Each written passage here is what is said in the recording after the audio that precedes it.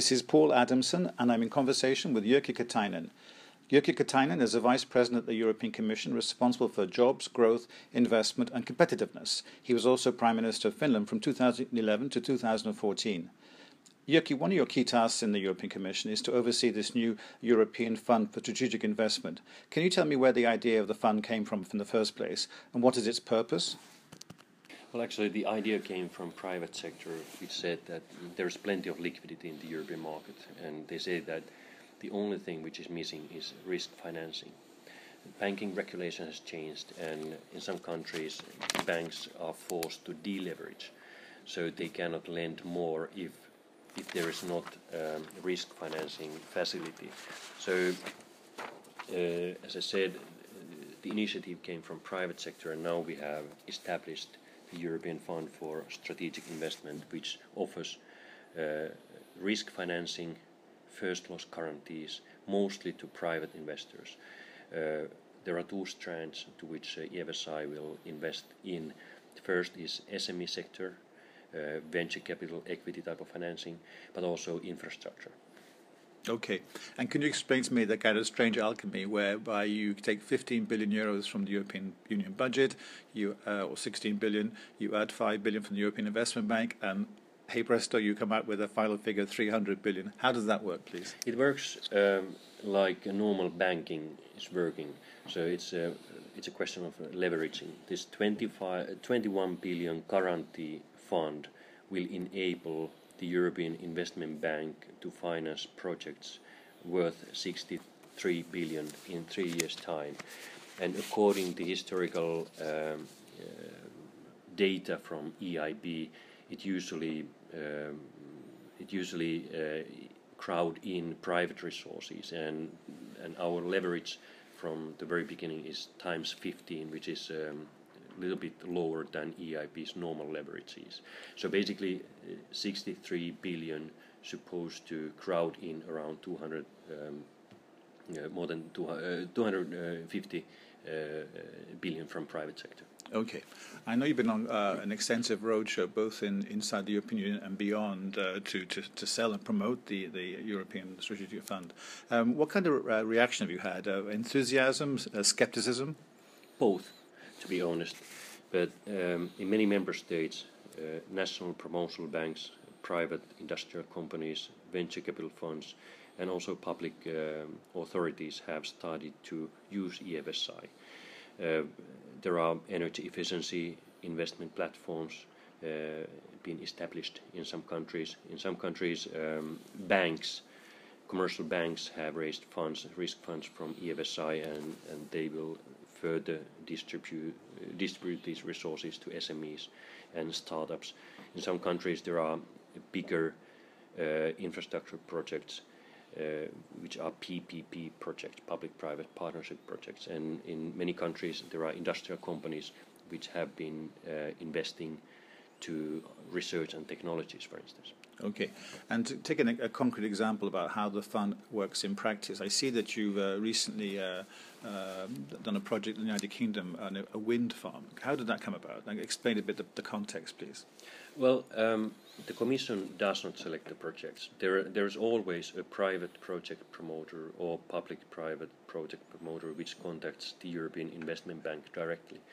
And they propose the investment plan, and the reason why the companies are contacting EIB is that they cannot get financing or total amount of financing from the private sector, from the banks. So they contact EIB, they present their plan, and EIB assess the project. If it's considered as a higher risk project, which EIB cannot finance completely alone, it will send the project to EFSI, the European Fund for Strategic Investment, which takes the subordinated shares of the project, and it can finance higher risk projects. And this will crowd in private money from the private financial sector. So this wind farm project is a good example of projects which there are quite many at the moment, and I expect more to come, because in sometimes, I don't know the project that well, myself, but sometimes renewable energy investments are full of new technologies, for instance, and that's why some investors may consider them as a higher risk project. So basically, the idea is very simple. If somebody is planning to invest in something, and if there is a need for risk sharing financing, EFSI can help, and this will release private investors to invest into the project. Okay. One of your other tasks, of course, is to oversee the single market. And a few days ago, when launching the new strategy for the European single market, you made a statement to the effect, further strengthening, I'm quoting, further strengthening and deepening the EU single market is the most important part of the investment plan for Europe. And the single market must keep up with the times. Innovative business models must be encouraged and welcomed into the single market, end of quote. What did you mean by that? The single market must keep up with the times? First of all, we have quite well-functioning single market in Europe when looking at physical goods.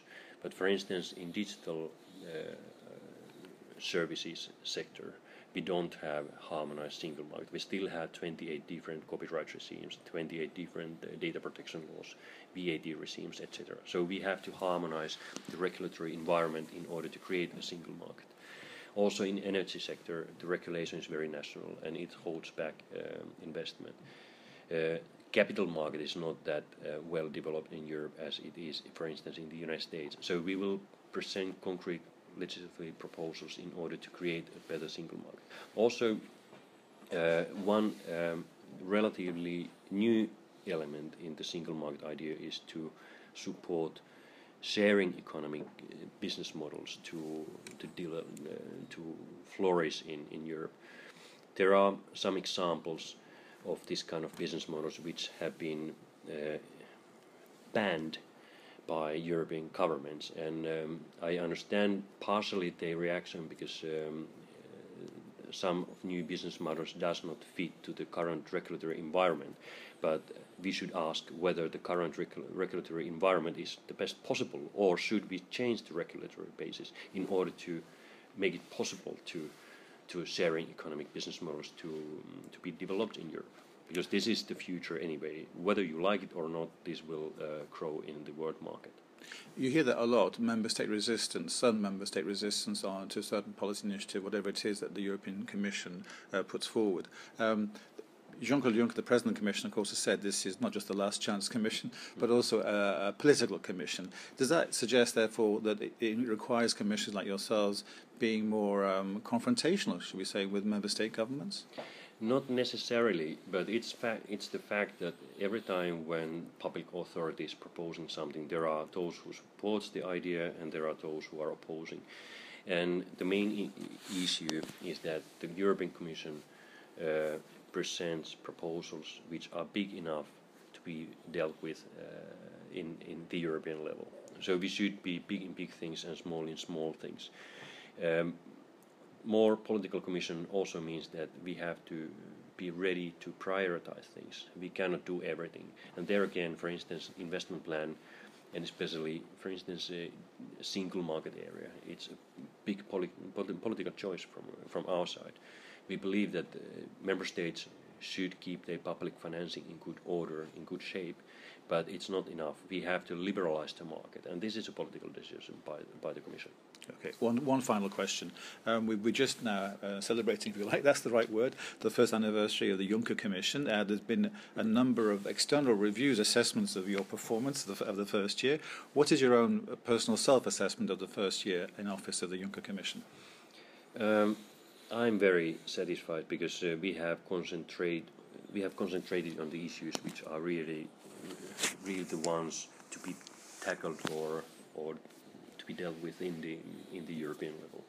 So if looking at the number of proposals we have done, it's significantly smaller than what the previous Commission did, and this is only because we decided not to interfere to everything, but to use EU legislative power to the issues which are too large to be deal with national authorities only. The second thing is that there has been a lots of external pressure, for instance, refugee crisis or Greece issue. It's not an external, but it's not the EU-related issue. And without decisive policy actions in the European level and by the Commission, it would have been impossible to address all those issues. Those are ongoing challenges, but nevertheless we have managed to stabilize the situation, and we have managed to find right policy tools to address these challenges. So and also the investment issue, it's of course very big issue.